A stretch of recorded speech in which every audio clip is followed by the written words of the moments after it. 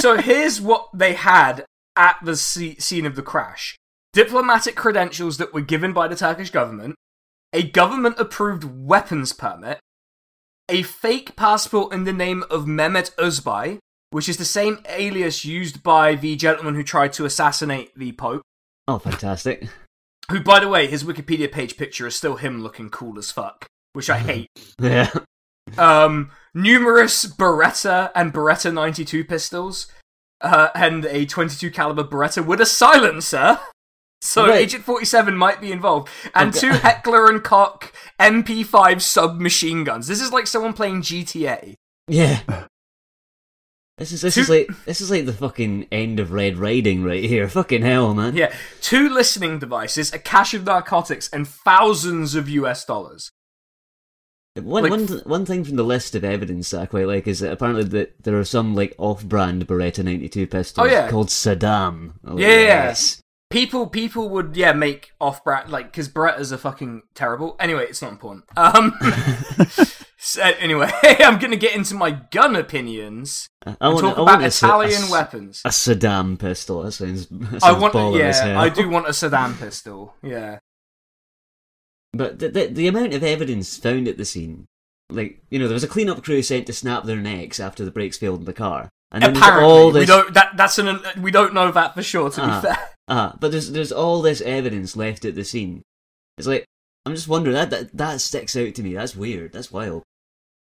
Oh, there's someone at the door. I'll be right back in a minute. All right, oh, no shit. Oh, no. Oh, it's Agent 31. Come for Jamie. I'm leaving that in. Yep. Just in case anything does happen. Yeah, we want evidence. Just somebody with a completely different voice comes on and does like a really poor Geordie accent. Yeah. Alright, Jamie. Just do a Scouse accent to try and just do Kuno's voice from Disco Elysium. Alright, it's Jamie. Jamie's back.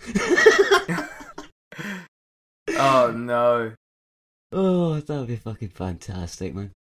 Except for the fact Jamie would have been assassinated. So Might not have been, he may have been kidnapped, you never know. Yeah, I mean, to be fair, apparently Australia has a lot of kidnapping, judging from that YouTuber's content. But I wouldn't be surprised. I mean, it's like a big country. You can definitely lose people in it quite easily. Oh yeah, but they're kidnapping them in fucking Sydney. They're not even like moving them into the bush. They're just kidnapping them in the same place. Nice. Like the opening scenes of Man on Fire, where it's like, oh, every 5 seconds someone in Latin America is abducted. Except it's Australia.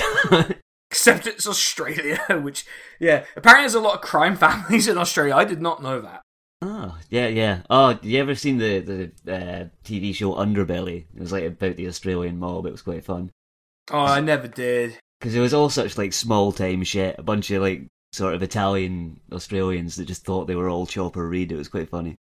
Yeah, there's a lot of like Lebanese Italian beef apparently in Australia. It's kind of like it's kind of like a sort of like a bargain basement version of The Sopranos. It rules.